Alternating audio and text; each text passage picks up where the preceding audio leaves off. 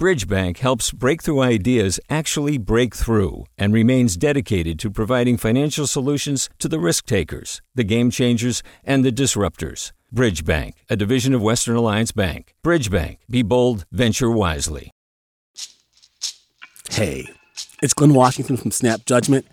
And if you love what you're hearing, and I know you love what you're hearing, please consider becoming a KQED member. Get special access to cool events, behind-the-scenes footage, and so much more. Plus, you'll sleep better at night knowing you did your part for the community you depend upon. It's in you. Please be in it. Visit donate.kqed.org/podcasts to sign up now. That's podcast with an S. Thanks. From KQED. Hi, this is Alan Montesilio, editor of The Bay. If you listen to this show, you know that we're passionate about local news, about the Bay Area, and that we love working together as a team to make this show. Well, now we're looking for another person to join this team. KQED is looking for a producer for the Bay.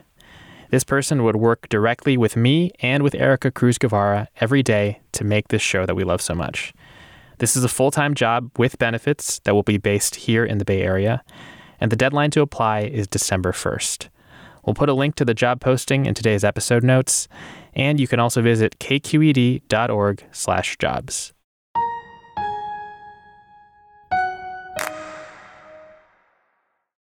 Hi, I'm Sasha Coca, host of the California Report magazine. Every week, we bring you stories about what connects us in the giant, diverse Golden State. Because what happens in California changes the world. I love this place. We were once seen as like the place to be, California. The land of milk and honey. That's where you go to Sunshine State, but we just have challenges right now. KQED's California Report magazine. New episodes drop every Friday, wherever you get your podcasts. Hey there, this is Brittany Luce from NPR's It's Been a Minute. KQED's podcasts like The Bay, Bay Curious, Mind Shift, Right Nowish, and more all tell the stories of the Bay and beyond with reliable, human-centered journalism. They aim to inspire, make you think, entertain, and expand your understanding of the place you call home. Here's how you can support podcasting at KQED. Showing your support is easy, and you can join Brittany in supporting KQED Podcast too at donate.kqed.org/podcast. That's donate.kqed.org/podcast. I'm Erica Cruz Guevara, and you're listening to The Bay, local news to keep you rooted. Dozens of Californians traveled to Scotland for the United Nations Climate Conference, or COP26, including many Latinos, California's largest ethnic group, and a population that's more likely to feel the effects of climate change. This delegation includes some of California's most powerful people, but also activists and protesters who are pushing them to do more. We don't want to be invited to the table that we're going to be spoken over. Like, we want to destroy the table. We want to reinvent it, you know? Today, California's Latinx delegation to COP26.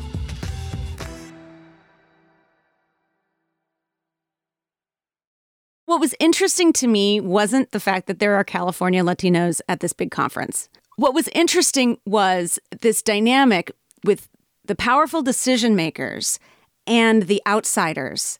Raquel Maria Dillon is a reporter for KQED.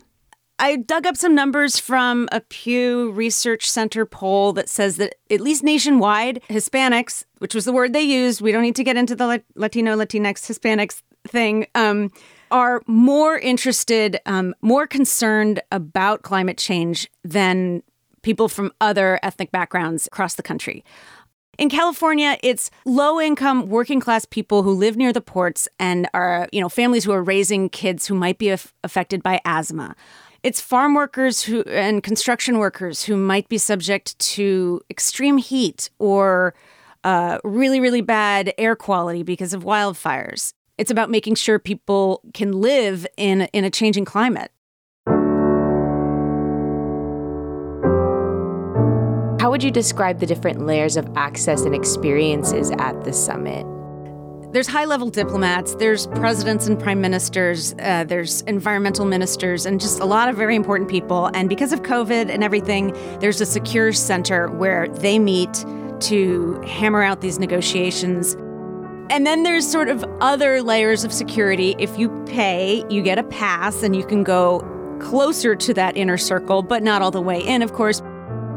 But there's still a barrier to entry there. You have to have enough money to purchase a pass and be credentialed and get all the way to Glasgow, Scotland. One person described it to me as like concentric circles of security and access. And then outside of that, if you don't have a pass, but you still care about the future of the planet, and you're interested in traveling, halfway across the world, outside of that is where the protesters gather and do direct actions and try to get their message through all those layers of security. I want to start to talk a little bit more about the people from California who went to COP26. Let's kind of start at the top. Who were some of the most powerful people in California who went to COP26? Yeah, there's a handful of legislators. There are, the heads of departments and appointees and important people like Lauren Sanchez, who's the senior advisor for climate to Gavin Newsom. They were all interested and excited. For some people, they have been working on environmental issues in their districts for a long time. Others, it was one of many priorities. I represent an area with bad air, with dirty water. So Assemblyman Eddie Garcia, he's from the 56th district, and he represents the Imperial Valley, Coachella, all the way down to El Centro and the Mexican border. The fact is that much of the efforts when it came to investments from our climate change policies wasn't making its way to our region. He's been working on climate change for a long time. This is not his first COP, and he definitely feels the pressure because of what goes on in his district. They have massive air quality problems down there next to the Salton Sea. But they also have opportunities. Geothermal plants down there. He was very excited about lithium batteries. He definitely has a stake. And we have a unique opportunity to capitalize on our climate change policies to transform the economic opportunities for the people that I represent. And I know that a huge majority of his district, too, he represents a lot of Latinos where he is. What did Assemblyman Eddie Garcia say about why he and others in the state government went to Glasgow? He said that California's role at the conference is sort of as a model. Other subnational means like state or municipal government, look at California as like this testing ground for new technology, new regulations on greenhouse gas emissions.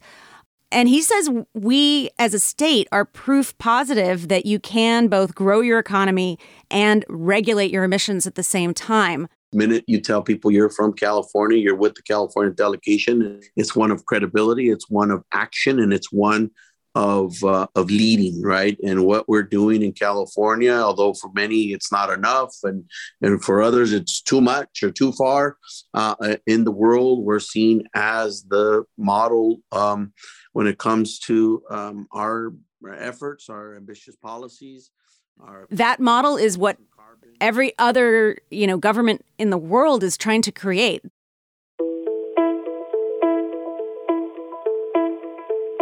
You have shared with us these varying levels of access available to Californians on the ground inside of the summit. And I want to talk about the people who are kind of on the outside. You interviewed a young activist who went to Glasgow to protest. Can you tell me about Marco Lemus? Well, where this gets interesting is that some of the people who are going to Scotland really think that this whole California as model thing is total BS. I met Marco Lemus at a protest outside of BlackRock, which is an investment bank that invests in fossil fuels. My name's Marco Lemus. I'm a community organizer for Urban Tilth. and he was there because he's part of Urban Tilth up in Richmond. He grew up right there in the shadow of the Chevron refinery, and that is what motivated his activism. It doesn't feel like the results ever reach the most vulnerable communities, even though that's what they're talking about.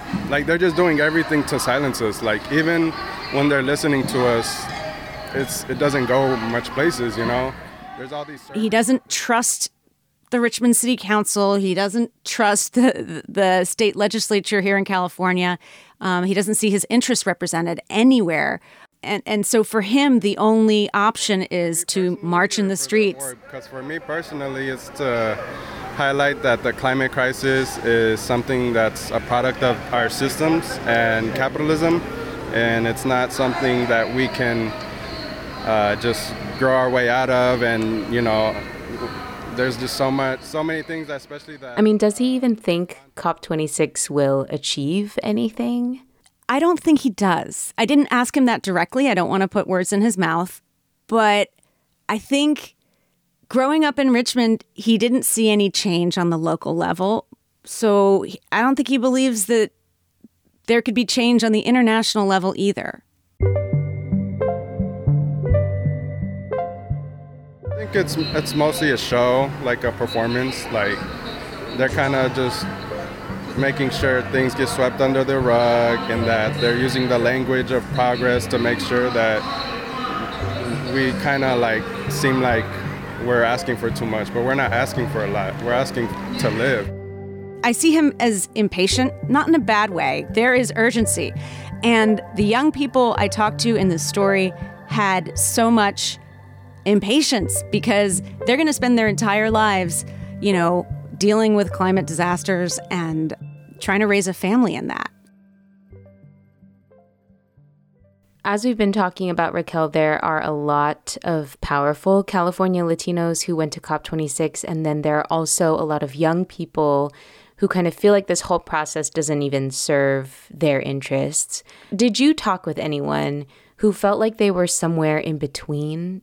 One woman I spoke to was Marcela Gutierrez Groundinch, and I could tell that she was very much in touch with her younger self. I would say that I probably identify a lot more with the feeling of the folks that are on the street than not. But I do have to recognize that through these 10 years, I've had opportunities to have very close collaborations and effects at a level where people would certainly say that I have a big seat at the table.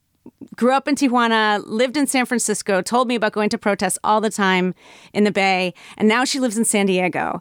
For her, going to COP is about channeling all of those protests into networking and lobbying. That's what works well for us. That's not necessarily what works well for everybody. It depends on what it is that you're trying to get done. I wouldn't say she's somewhere in between. She's just professionalized it, right? She has a group. It's called Azul. Its focus is ocean conservation and building political power among Latinos when it comes to climate change and preserving the ocean.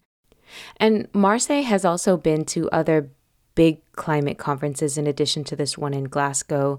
Has she found that these spaces are helpful for more grassroots activists or not really?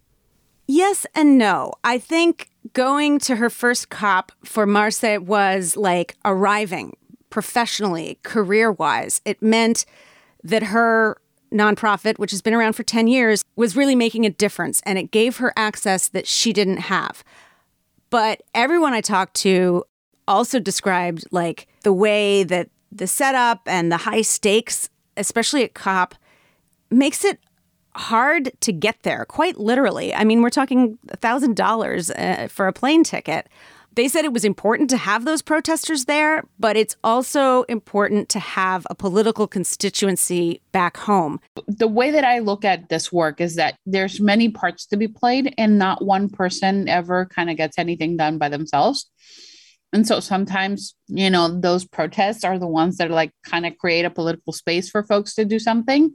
People who vote for candidates who do something on climate change, and people who turn out for local protests, and people who put pressure on like school districts and local city councils and transportation agencies to take the steps on the local level that'll reduce emissions. What has been your main takeaway from this story? That the environmental movement is changing and that it has to change in order to remain relevant in a time of global warming. It's about thinking how we can adapt our infrastructure, our economies, to protect people. I asked Marce and other people, what was their advice to younger climate activists? And she was like, don't burn out. We just had our daughter a year ago. So now that forces you to think in a different way, right? Like, oh my God, where is she going to live in 40 years? That sort of thing. But at the same time, I do think that we need to acknowledge that there is a beauty in the idealism of youth that has always been there. Multiple people use this cliche. This is a marathon, not a sprint. Talking about a big conference that goes on over 2 weeks makes it feel like we got to do something now. And yes, we do. But we got to do something now and tomorrow and the next day and the next day and like for the next 5 years, for the next 50 years. Raquel, thank you so much. Thank you.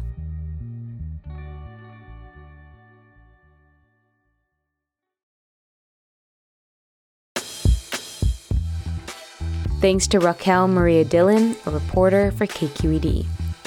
This episode of The Bay was produced and cut by Alan Montecillo. It was produced and scored by Mary Franklin Harvin, who also added the tape. That's it for The Bay this week. If you liked this episode or anything else you heard, show us some love by leaving us a review in Apple Podcasts. It helps other people find our show. Word of mouth helps too. I'm Erica Cruz Guevara. Have a safe weekend, y'all. Peace.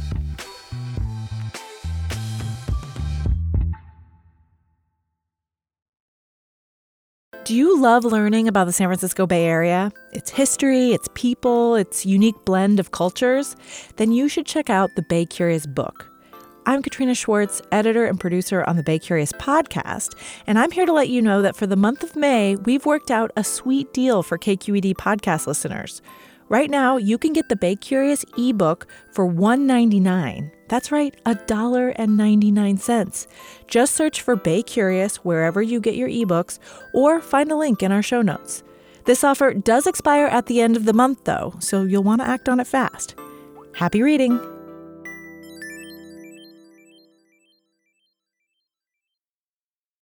Hey, it's Avery Trufelman, host of Articles of Interest, and I've got to say, I've been a fan of KQED ever since I was a little kid, and I would come out to San Francisco to visit my grandma. It was just what we'd always turn on every time we got in the car, every time we were making dinner and turning on the radio. It was always KQED.